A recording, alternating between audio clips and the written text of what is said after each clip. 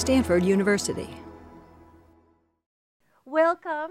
I'm Michelle Marinkovich, an Associate Vice Provost for Undergraduate Education and the Director of the Center for Teaching and Learning. And thank you so much for coming today.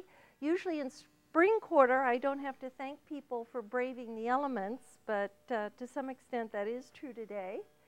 And there will be 3 talks this spring quarter, so I hope you'll note on the flyer that the next talk will be on April 30th and will feature Professor Umran Inan of Electrical Engineering talking about, do you know what they do not know? They, of course, being your students.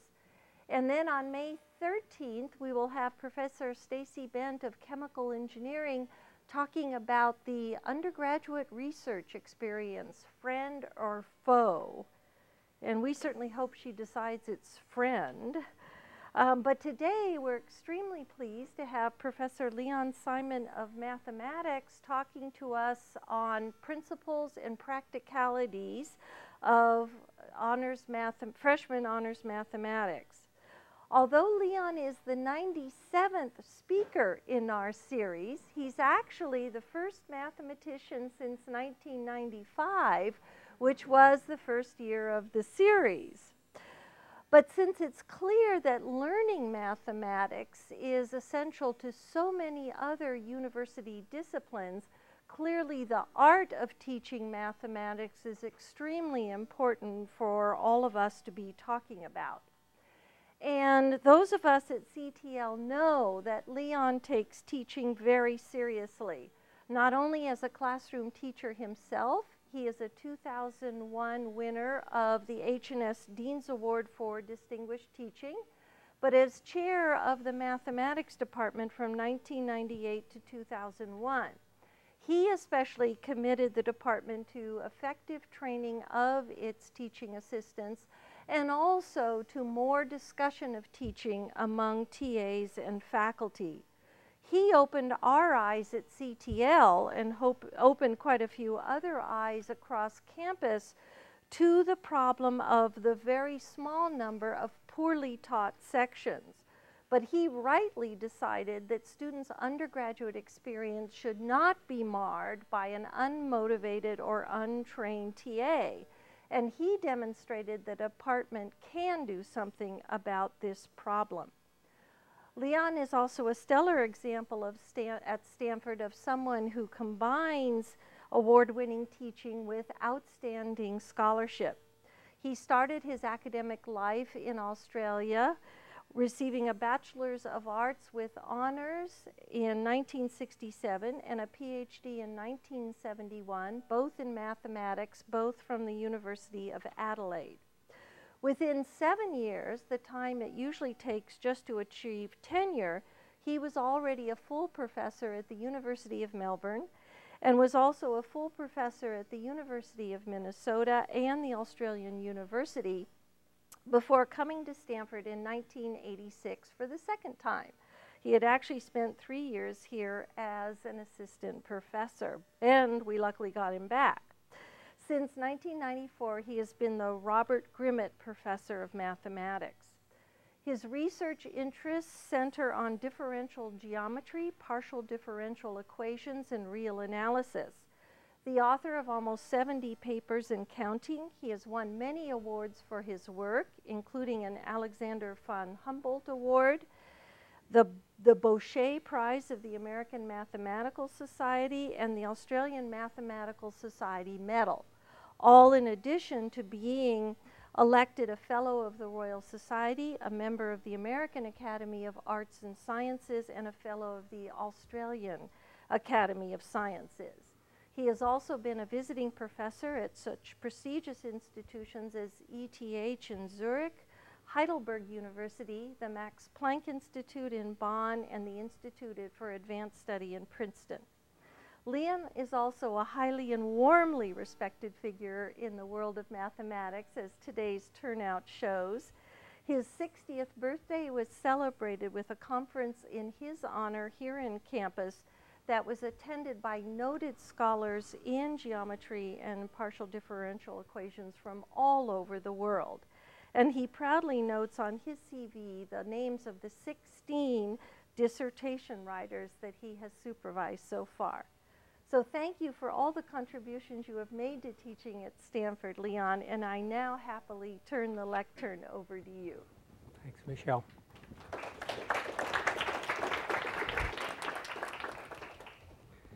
Thanks for that nice introduction. When Michelle invited me to give this talk, I wasn't actually aware that that we're batting 0 for 97 in the math department on this. But when she invited me to give this talk, I thought it was going to be quite a chore, and I was right. It is quite a chore. But on the other hand, I realized at a certain point in the process that actually it was very useful exercise to reflect on what our motivations are. Why do we set up courses the way we do? Can we do better? And so on. So thank you for the invitation. So I'm going to start out by that very question, if Bill Gates will allow. Apparently not.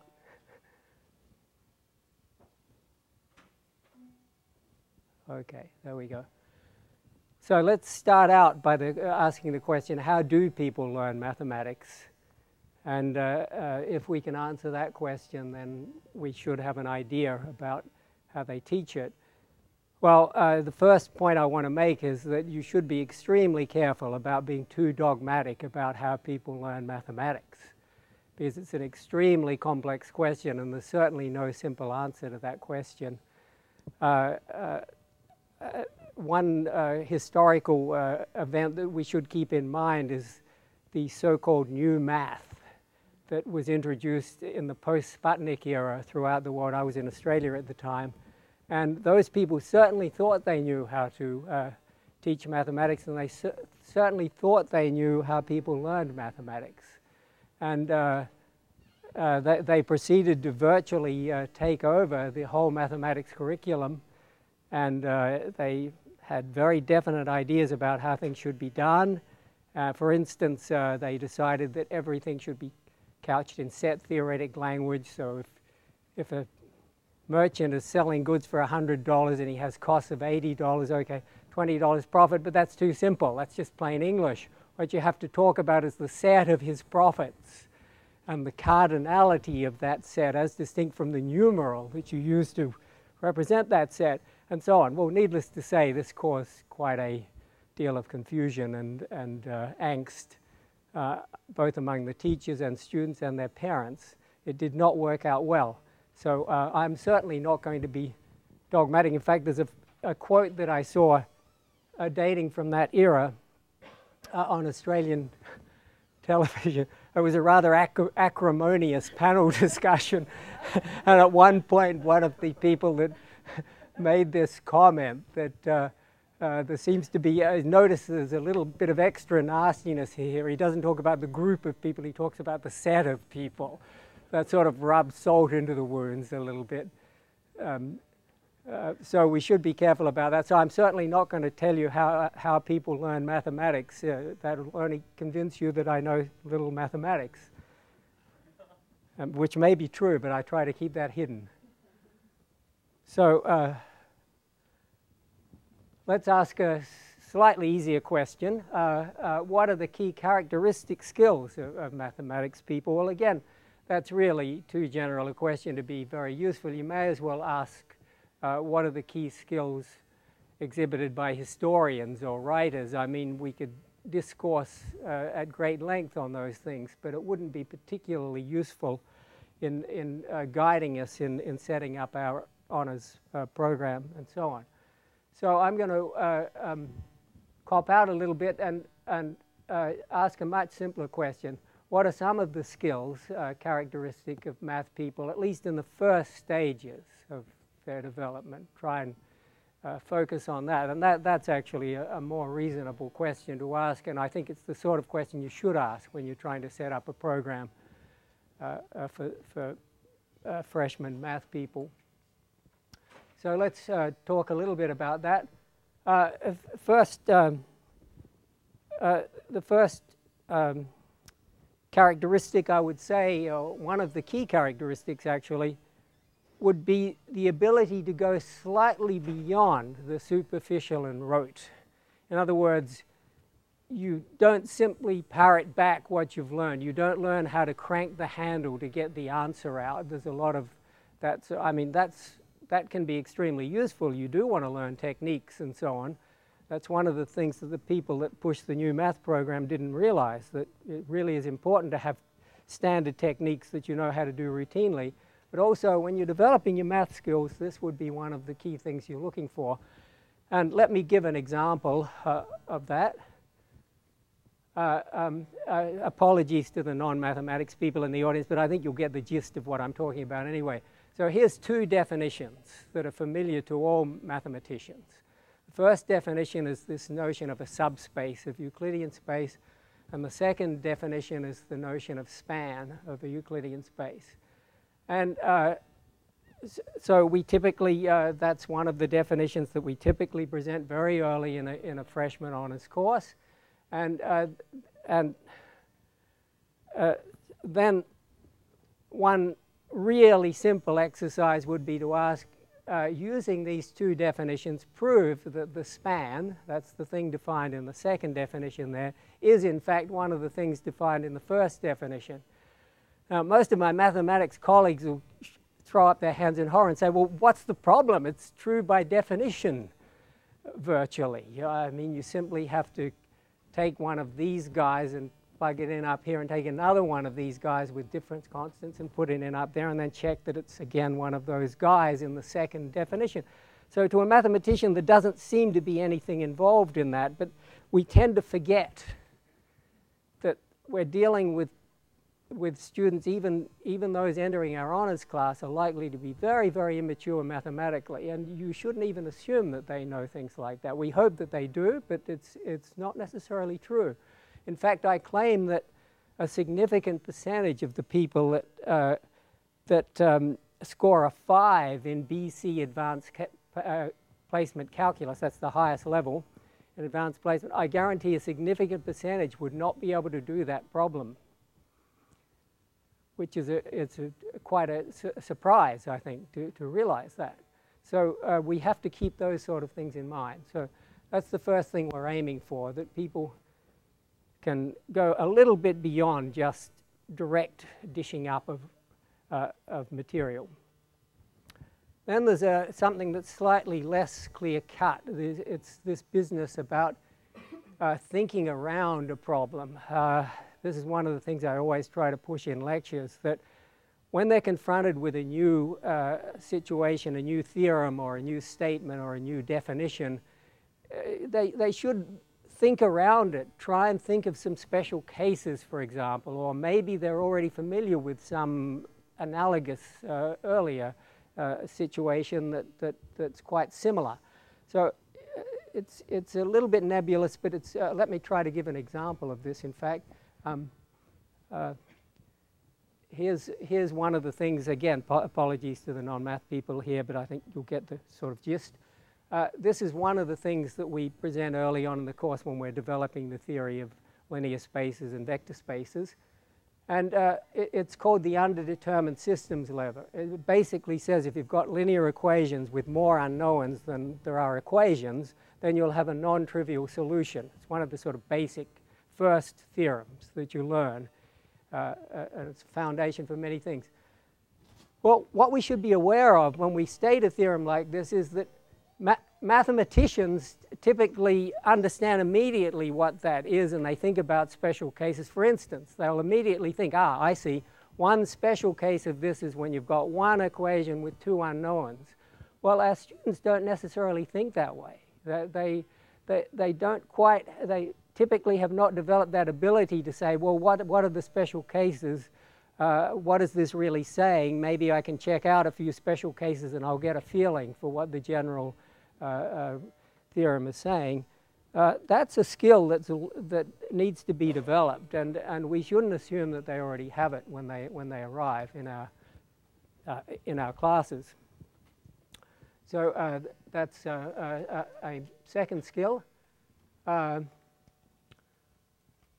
one, the ability to strip down a seemingly reasonably complicated statement and reduce it to its essentials, to work out what the real essence of the problem is as distinct from the full statement. I mean, again, this is quite a sophisticated skill, and it takes time to develop this. So here's an example of that. You take the fundamental theorem of algebra, take a polynomial, and the fundamental theorem of algebra says that you can factor that polynomial. And a key point in the proof is to realize that, yeah, well, that's what the statement is, but really all you have to do is find one root of this equation. Because then you can sort of split off, you can actually rather easily check, it's sort of trivial to check that you can then split that factor off, and then you can reduce from a degree n polynomial down to a degree n minus 1 polynomial. So in fact, that's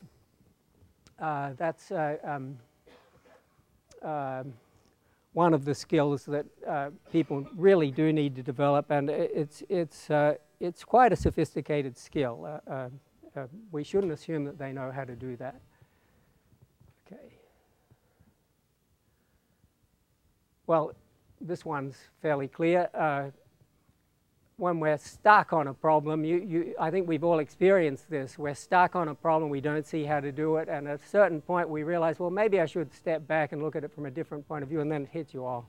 Right, it's obvious how to do this. So somehow you've got to develop this ability. Again, this is not so well developed in most of our students, so we need to accept that that's one of the skills that they may be somewhat lacking in, and that we really want them to have, this ability to sort of think from different points of view and to work out what a good approach to a problem. There we are. Right. Sitzfleisch, German word. It's a good word. I like it a lot. It literally translates into sitting flesh. And it really refers to the fact that really to do mathematics, you have to do mathematics seriously, you have to develop the ability to sit down at your desk and to focus intensively for a significant period of time on a problem. So in this day and age, with the 10-second sound bite and texting and all the rest of it, cell phones going off, I mean, it really is a skill that I think people don't necessarily develop, and it's one of the key aspects of mathematical ability, this ability to sit down on your behind for a long period of time and to really focus on the problem. So that's an important one. And indeed, our honors students do certainly develop that one, no question about it. Then there's that's not a word, by the way, I made it up. But this refers to the other important characteristics. You don't have to be sitting on your behind to do mathematics. In fact, one of the things I try to get across to our students is, you don't have to solve the problem in 2 minutes. The whole point is to think about it and to mull it over, carry it around with you for a day or two. That's the way to do it, and eventually enlightenment will come. In fact, if you work intensively enough and hard enough on a problem, you'll often get a pleasant surprise. You'll go to bed totally confused about what's going on, but the problem will be on your mind, and then you'll wake up the next morning, things will look somehow clearer. The brain has been cooking during the night, and somehow you really do. So this business of carrying a problem around with you is an important skill, and we try to encourage that with our students. It's actually pleasing to see many of our students do reach this point where they realize that, particularly in the honors class, that you can't just sit down and solve the homework in one sitting. That's not going to happen. You've got to carry it around with you for a while, and so indeed, that's a good one. Apologies to I'm sure that's not a word. I'd be very surprised if it was. But so anyway, it's clear with those sort of skills, and of course they're not the only skills. I mean, everyone that you ask will give you a different list, but they'll all sort of overlap. After all, we're talking about a complex process occurring in the human brain. You can't expect it to break up into nice, neat compartments that you can list off. I mean, all of these skills overlap, and I obviously haven't covered all aspects of what's involved, but they're some of the skills. So in view of that, let's look at the overall aims then for our honours course. There are obviously then two basic aims. One is to structure the course to try and maximize the development of those skills and related skills, the ones that I've been talking about. So that's the first thing. And the other one is, let's not forget, you've got to cover the core material. It's extremely essential for all their future courses. So it's all very well to talk about developing those skills, but we've also got an added constraint here. We do have to cover a very, very significant amount of material. In fact, let me just mention exactly how much. There's actually quite a significant amount of material. This is our text for the first quarter of this course, and we cover the entire text, and we do it very rigorously. And there's a whole swathe of topics here that maybe I'll mention some of them as we go along later. But there's sort of a conflict here. On the one hand, we want to develop these skills, and that ideally would mean that we spend a lot of time in lecture emphasizing these skills, a lot of feedback and a lot of cross-checking. And I try to do that, of course, as much as I can, given the constraints. But we do have to respect the constraints. We do have this core material that we have to cover. And so we have to try and reconcile these constraints. So let me spend some time talking about how we do that. That's sort of the crux of the matter. How do we reconcile these two aims? Well, I think above anything else, even above the lectures in a sense, the homework is of crucial importance. That's when all the work really gets done, when they're sitting down struggling with their homework. So this is a little bit different than the regular classes where the homework is more routine. Here we actually ask them problems that are designed to develop those skills that I was talking about. So some of the problems are quite difficult, and so, many of them are very theoretical in nature. So they're things that they do have to think about for a significant period of time, and as I said, carry around with them and so on. So in order to enhance that experience, we make certain rules in the class. That is that they can certainly go to the TA to try to get help, but they're not allowed to go to the TA to say, how do I do this problem? That's a definite no-no. That's laid out right at the beginning. That is not allowed. What they can do is go to the TA and ask, can you give me a hint? I'm stuck on this problem. I don't see how to get it started.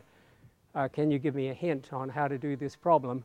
And the TA will then give them a hint. Of course, you've got to, in an honors class like this, when you're trying to develop these skills, it's extremely important to have an excellent quality TA. My colleague here always gives me a good TA, I'm pleased to say. But we use one of the best TAs in the department always for this class, and for this reason. It's a skill. The TA has to have thought about this in advance. He has to have thought about the homework problems in advance in order to be able to answer the question in the appropriate way. Can you give me a hint? Well, if he hasn't thought about the problem, he's going to mull around and eventually tell the student how to do the problem before he knows what he's doing. So it's very important that you've got a TA that is both expert and very conscientious, and will follow this procedure. So that's one thing. Notice you get a double payoff here with this approach. Not only do you get them developing these skills, but also we can use the homework to develop some of the theory that would otherwise be developed in lecture, and we often do that. I'll often set a homework problem, and then next week I'll use one of the results from that homework in the lecture. It saves a tremendous amount of time. Otherwise, we would not be able to cover all material in a sufficiently thorough manner within the lectures. We'd simply run out of time. So this is a sort of a double payoff here. And it actually is a system that seems to work extremely well. But again, there's another point here too that you should be extremely cautious about. If you're relying on your homework to such a great extent in developing your students' mathematical skills and their knowledge, then you'd better be extremely careful not only about your TA but also about your grader. It's very, very important to have a top quality grader, so you can't really just leave it to the department administrator to say your grader next quarter will be Mr. X. I typically go and recruit graders myself from the best students of previous years. So I know the students and I typically recruit them. So I get a really couple of top class graders, and they know what the situation is, and they know how to arrange. They know what's expected of them. In particular, they know that in this class we demand rigor, that sloppy arguments are not acceptable, and that they will be graded down. So exposition counts, rigor counts, and the right answer counts as well, of course. So that's one to keep in mind. Over the years, I've had various experiences with graders. There's a concept in the department known as a rogue grader. It's sort of like a rogue trader on Wall Street, but it's a rogue grader. And a rogue grader is a person that simply ticks every question right that has been attempted, and every question that hasn't been attempted he marks wrong and then assigns the score. In other words, he's a completely dishonest, unscrupulous person. And it's happened. I've had one of those rogue graders. And so it's extremely important to keep track of your grader, to double check that your grader is doing the job at least reasonably conscientiously. All right, so that's that. All right, the lecture format. We in the math department take a lot of flack because we still use blackboard and chalk. I think people think we do that because we're retrograde. We can't adjust to the times. That's not true. Mathematics does not come out of a can. It's as simple as that. And therefore, your lectures should not either. And let me try to explain why that is so.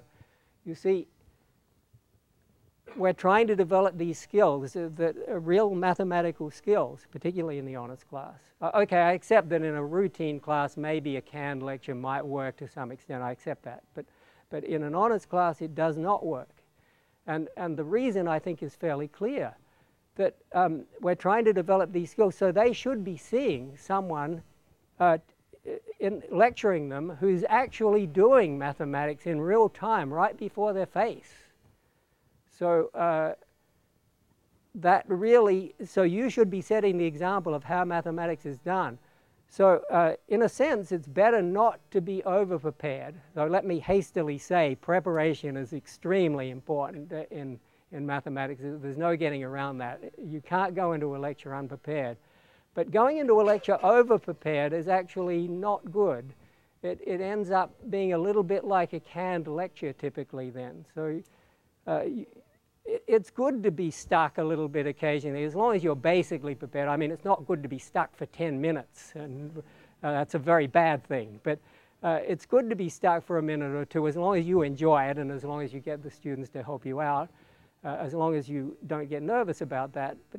But it's a good thing, because the students can see that you're actually doing the mathematics in real time, and that they see how you're doing the mathematics, and they see it develop in front of their face. It's a totally different experience than the canned lecture. So that's something that we don't use blackboard and chalk because we've never realized that there's a better way. That's not the explanation. It's because we do honestly think that is still the best method for presenting mathematics. Okay, and let me say the same thing in a slightly different way here. So your lectures should, of course, do more than just present the material in a clear and simple way. Always, as the lecture develops, you should always have in mind these other aims. This is the development of these other math skills. So, for example, when you're presenting a complicated proof, which we do a lot in the honors class, you should try to get down to the essence of it. Point out to the student, let them in on the secret. What's the real idea behind the proof here? Don't just, it's not good just to present the material in a clear and straightforward way. That's not enough. You've got to do more. You have to actually try to explain what's really behind it. How would this have been thought of, for instance, is a good question. Try to get the students to understand what the process was. How could the originator of this theory have actually come up with the basic ideas? And the interesting thing is, it's pretty nearly always true, even in the most advanced mathematics, that the best ideas are very simple. I don't say easy, I say simple. The best ideas are very, very simple. People don't usually believe that, but it's true. It's very true. All right, so well, I'm a sort of a traditionalist. I don't believe you can give it something like a freshman honors class without giving proper written examinations that really test the students quite rigorously. I don't believe in take-home exams for this sort of class. It never seems to work. Miraculously, the weaker students suddenly do brilliantly in a take-home exam. What does that mean? I mean, I don't think that's really quite believable. So it doesn't hurt to force students. The extrinsic motivation can be very good. These kids have got a huge amount of intrinsic motivation, by the way. They're extremely enthused about their mathematics, and they're very, very motivated. But it doesn't hurt to give them some extrinsic. I mean, human nature being what it is, you tend to put things off and say, yeah, I've basically got that covered, but I'll really work it out next week. If you give them rigorous exams regularly, we give them 2 midterm exams at about the 4th week of the quarter and the 8th and the 7th week of the quarter, and then the final exam, 3-hour written exam.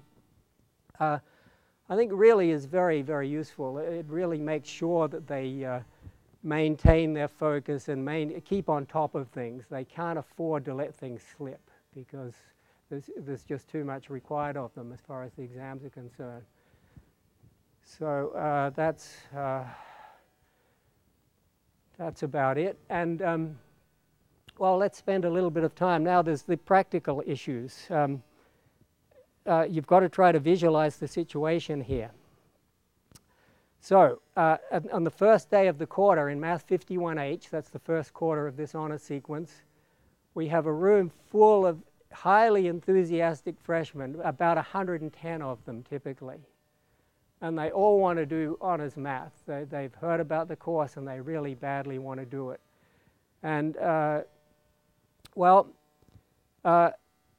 sad fact is that not all of them are going to be able to do it. Some of them are going to fall by the wayside. So the way that happens is typically after the first week's homework, typically we're down to about 80. Just in one homework. And let me say that there's a crucial point here, actually. People sometimes make the mistake of thinking, oh, look, there's too many people, I've got to burn the class off. Okay, maybe that's true, but you better be careful how you burn the class off, because you may be burning off exactly the people you don't want to lose. You've got to remember that there's a group of people in the middle who have got very strong mathematical abilities, at least potentially, but they have not been developed yet, and they're lacking in confidence for that reason. They think, well, should I be in this class or should I not be in this class? They sort of don't know. And if you come down heavily and say, look, this class is only for the absolute best people and I'm going to give you an impossible first week's homework just to prove it, then you'll lose those people. And there are some of the best people come from that group, actually. Ultimately, I mean, some of the best people typically come from that group. So you'd better be careful about how this is done. It's an extremely delicate business, and it requires, this is the hardest part of the whole program, actually, working out how to handle the first few weeks while we get the class down to the correct size. And as I say, there are various things you can do. The first homework, even though it does already achieve a significant reduction, is not impossible at all. It's actually fairly straightforward. Let me give you, for the mathematicians in the audience, let me mention a couple of the problems that we ask in that first homework. One is prove that square root of 2 is irrational. Now, we don't just ask that. That would be unreasonable because they may have never seen that problem before. It would be unreasonable just to ask that without any hint about how you would go about it. So we ask them that, and then we give them the hint.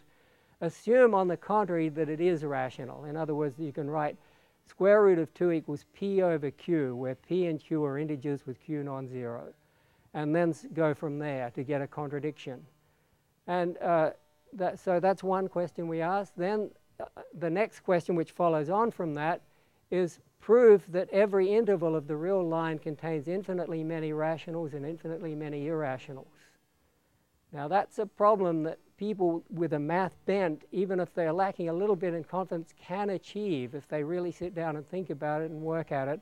They can do that. That you use the root 2 thing. It's not very difficult once you know how to do it, but then most things are like that. It's not very difficult once you know how to do it. And that's the sort of challenging problem that we ask them in the first week. And of course, they love that. I mean, this is what they expect to get from an honors class. But the sad fact is, as I said, that some simply are not prepared to put in the time, or nor do they have really the background to do that. You know, we do require a 5 in BC calculus, which is the highest advanced placement level you can get in math. But somehow, apparently, it's not that difficult to get a 5 in BC calculus, because not all those people will be capable of handling the material in this class. So that's the first thing. That's the other thing. You do have to accept that. You do have to accept that not everyone will be able to handle this class, and you've got to work out a reasonable method for reducing the class down to its size. So that's the way it works in the first week. We get down to about 80. Then by the time we get to the midterm exam, there's still usually 75 or so, maybe 70 left in the class. The midterm exam is in the 4th week, typically, just before the drop deadline, because we want to give them a chance to work out whether they're really going to survive this class. So then we give them the first midterm, and then by that stage, people really do get the message. I mean, the human capacity for self-deception is almost limitless, you know. I mean, until they see the score on that midterm, they can't quite believe that this class is not going to be working for them. They've got to see that score. But, you know, it really is a tricky business, because you've got to understand the psychology here. We've got this whole group of people coming in. They're all enthused about their mathematics. Some of them come from small high schools that have never sent a student to Stanford before.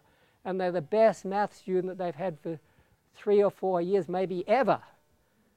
And I'm telling them that they can't do mathematics.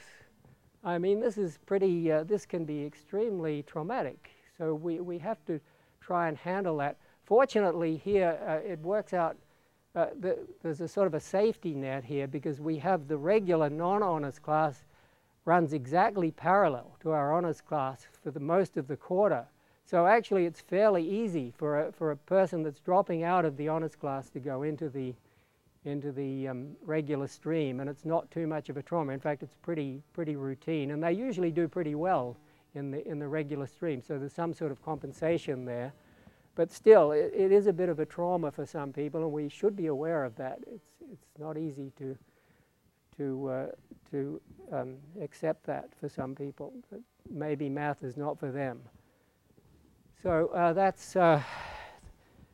that's basically the content of what I was going to talk about, and I'd like to finish on a slightly lighter note. I want to show you Tom Lehrer's take on the new math from 1970. So let's see if we can crank this up. I hope it works. All right, Bill Gates. Some of you who have small children may have perhaps been put in the embarrassing position of being unable to do your child's arithmetic homework. Yeah, we've got sound but no image. Okay. Known as the new math. It's behind. Public service It's behind, here, right. Offer a brief lesson in new math tonight. We're going to cover subtraction. This is the first room I've worked for a while. It didn't have a blackboard, so we would have to make do. Cancel. More primitive visual aids, as they say in the ed biz. Let me start that again. Some of you who have small children may have perhaps been put in the embarrassing position of being unable to do your child's arithmetic homework because of the current revolution in mathematics teaching known as the new math. So as a public service here tonight, I thought I would offer a brief lesson in new math. Tonight we're going to cover subtraction. This is the first room I've worked for a while. It didn't have a blackboard, so we would have to make do with more primitive visual aids, as they say in the ed biz.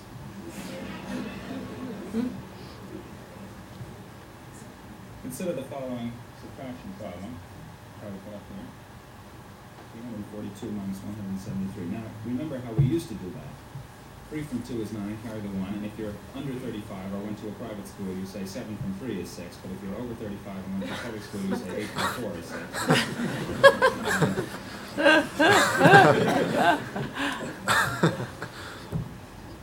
Carry the 1, so we have 169. But in the new approach, as you know, the important thing is to understand what you're doing rather than to get the right answer.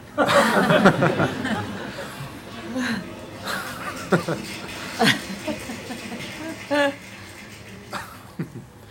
how they do it now. You can't take 3 from 2, 2 is less than 3, so you look at the 4 in the tens place. Now that's really 4 tens, so you make it 3 tens, regroup, and you change the 10 to 10 ones, and you add them to the 2 and get 12, and take away 3, that's 9. Is that clear? Now instead of 4 in the tens place, you've got 3 because you added 1, that is to say 10 to the 2, but you can't take 7 from 3, so you look in the hundreds place. From the 3 you then use 1 to make 10 ones, and you know why 4 plus minus 1 plus 10 is 14 minus 1, because addition is commutative, right? And take away 7, and that leaves 5. Well, 6 actually. The idea is the important thing. Now go back to the hundreds place. You're left with 2, and you take away 1 from 2, and that leaves. Everybody get 1? Not bad for the first day. Hooray for new math. Here, cuckoo math. It won't do you a bit of good to read new math. It's so simple, so very simple, that only a child can do it. That actually is not the answer that I had in mind, because the book that I got this problem out of wants you to do it in base 8.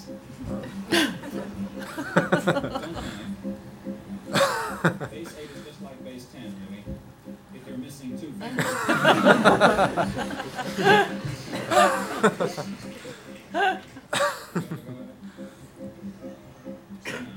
You can't take 3 from 2. 2 is less than 3, so you look at the 4 in the 8's place. Now that's really 4 8s, so you make it 3 8s, regroup, and you change an 8 to 8 ones, and you add to the 2, and you get 1 2 base 8, which is 10 base 10, and you take away 3, that's 7. Okay? Now instead of 4 in the 8's place, you've got 3 because you added 1, that is to say 8 to the 2, but you can't take 7 from 3, so you look at the 64s. 64. Before I get into it. Well, 64 is 8 squared, don't you see? And then you ask a silly question, you get a silly answer. From the 3, you then use 1 to make 8 ones. You add those ones to the 3, and you get 1 3 base 8, or in other words, in base 10, you have 11, and you take away 7, and 7 from 11 is 4.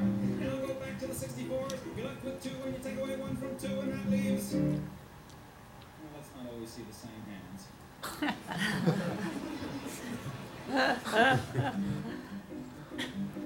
that's right. Whoever got 1 can stay after the show and clean the erasers. Hooray for new math. Here, cuckoo math. It won't do you a bit of good to review math. It's so simple, so very simple, that only a child can do it.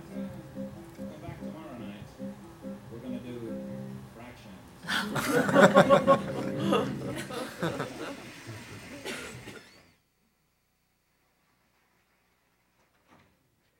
That was, by the way, not Tom Lehrer. It was Tom Lehrer's voice, but he was actually lip-syncing Tom Lehrer's original song. Yeah. So, thank you for listening.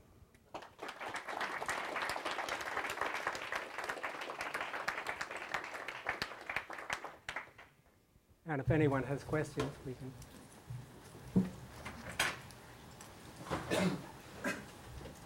Yeah, Adrian. So Leon, I'm in the front lines at the lower end of the first year mathematics spectrum. That's true. You don't get to teach the honors class, so I'm sorry for you. No, it's quite all right. My classes are good. But tell me, how does some of your strategies and aims have to be modified to be used in these classes? Yeah. Well, yes, you can apply some of these principles clearly, but some you equally clearly cannot, right? I mean, you'll be expecting a great deal if you expect your regular class students to be carrying around a math problem in their head for 3 days trying to solve it, right? Some of them might, but it's not to be expected, I don't think. So things take on a more rote routine character, right? And you have to accept that and try to work around it. But I think you can still apply some of the principles. For instance, in lecture, even though you're not focusing so much on the theory, you can still try to give them those insights where they get the feeling, yes, this guy is giving me the real story. I'm getting something here that I can't get out of a textbook. That's one of the things we really should achieve. And you can try to do that. But yeah, it's a sort of a different kettle of fish somewhat, really.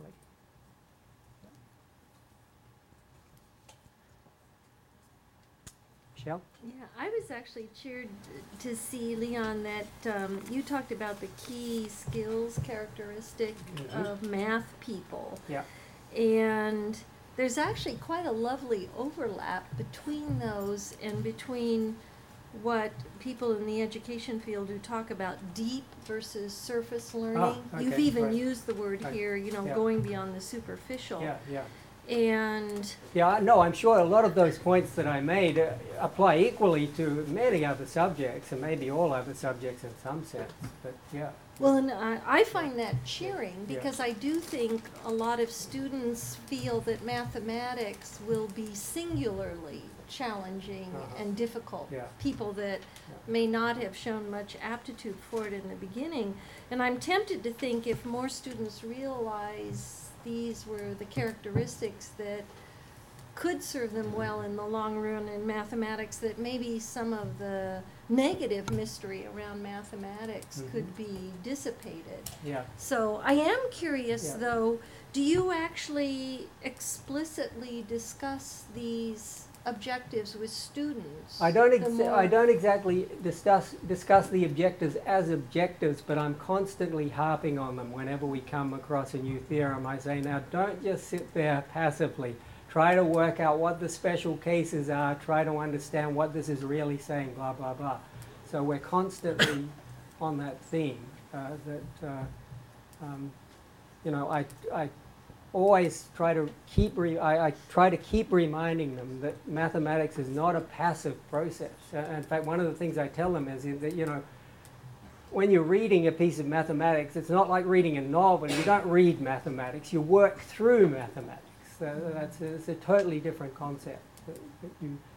Just reading a piece of mathematics doesn't really achieve anything. I mean, even for a mathematician, he would have trouble understanding what's going on if he just read the statement and did nothing else. I mean, you have to sort of work through it and apply some of those skills that I was talking about, the ability to strip it down to its essentials, the ability those other skills that I mentioned. And really is a very, very active process, and I try to get them to adopt that principle in class, that they're not just sitting there absorbing or trying to absorb the material, but they're actually thinking. Every time they see a term put up, I tell them, look, as I'm presenting this material, you should be asking yourself, do I know what that means? Do I know how it connects to the previous stuff, and so on. So I try to get them to develop those good habits where they're actively involved in the lecture. And these kids are really motivated, so they typically do try to do that. I thought I'd also mention, since you had talked about mathematicians' use of blackboards, that the speaker next time, Professor Umran Inan from EE, told us he's actually gone back to using the blackboard after having He's attained enlightenment. Exactly. Right. Well, and basically because he said the students urged him and have urged other engineering professors to go back to the blackboard, students actually find it a better pacing for Absolutely. taking notes and absorbing material. As I said, they can see that the person's it's really happening in real time. This person is actually producing the material. He's thinking and he's producing the material. He's getting stuck and he's making a mistake and so on. It's the real world, in a sense, that is being put up in front of them, and that's really how you do mathematics. And I think that's the point, that you can't really do that out of the can. It just doesn't work. So you can use the blackboard without guilt. Yeah, absolutely, I do. On the other hand, the number of blackboards around the campus is a shrinking commodity, I've noticed. Maybe someone should think about that. You know, we've still got blackboards in the math department, but we can't always find a lecture room, and then it's getting harder and harder to find other rooms around the campus that have blackboards. So thank you for making a note of that.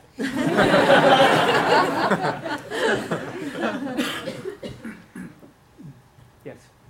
Is math taught essentially the same way in all countries, or are there cultural differences? I think there are cultural differences, actually, even between Australia, where I come from, and here. In Australia, it's a bit more rough and tumble. The students are sort of expected to be thrown back on their own devices, and maybe it's changed in recent times, but here we tend to think more about what the student is experiencing and how best to help them out and so on. I do think there are cultural differences. The Germans, for example, would take a very strict, rigorous approach to things, even in their regular classes, more so than we do here, I would say. So yeah, there are definite cultural differences, but I think the basic principles that I was talking about are fairly invariant. I don't think they would change a great deal from country to country. Would France be kind of an exception? No, France, I think it has very high standards of math education. Yeah. Really, and someone was telling me that even to get advanced in the French public service is a big plus to have mathematical background. Whereas here it could be considered a negative, I don't know. Maybe not. Yes? What do your students who are enrolled in your honors freshman course, what do they go on to do? Are they math majors? And if they're not math Yeah, majors? most of them end up, I would say probably more than half of them end up being math majors, and the others maybe do a double major, do physics or something like that. So they typically end up doing something that's closely related to math, so they really do make use of their math experience. It gives them, this class gives them a very good grounding to go on to various other areas. And some of them do double majors too, with math and Do you track after graduation what percentage want to graduate? Yeah, we're a bit lax on that. We do sort of keep, we know the people that have gone on to graduate school, of course, because over the 4 years that they're here, we get to know them rather well. Mm-hmm. So we know those people, but we're a bit lax on keeping track about where people actually ultimately end up. Mm-hmm. It would be very interesting to do that, and we probably should do it. But I don't think there's been any systematic attempt so far to do that. Yes? Do you think it would be possible to incorporate some of what you've done into a textbook or something that can be used by students who don't have the opportunity to be here in an honors course? Yeah, it's always difficult. I mean, somehow that's the thing about mathematics and learning mathematics. It really is very difficult to sort of do it just solitary by yourself. Some people can achieve it, but they're sort of exceptional. It really is, of course, the right text can help immensely in that regard. So I think the text that we're using at the moment, I shouldn't say that because I wrote it, but I think the text that we're using at the moment is a reasonably good one for individual study, but on the other hand, it would be too demanding for most kids to pick up that book and to start learning out of it without some outside assistance. So it's not easy to do that. But these days with the web and so on, if they're really motivated, they can probably achieve it. I mean, almost any question you ask, you can find an instant answer on the web. It's just amazing. I'm still astounded by this technology. I still can't quite believe it, because I grew up before, I mean, when the computers I first noticed were big, huge roomfuls of things and run by people with white coats. You could never get near them, and they were just doing number crunching and so on. In fact, I can remember at Stanford when I came here in the 1970s as an assistant professor, I remember laughing when I heard that someone had actually written their thesis on a computer. I mean, I thought, what a ridiculous thing to do, to actually type your thesis on a computer. Now, of course, I mean, you wouldn't think of doing anything else but in those days there wasn't any real software, and it seemed like such an odd thing. That, you know, those were the days of electric typewriters and so on. The world changed very quickly. Oh, well, thank you so much.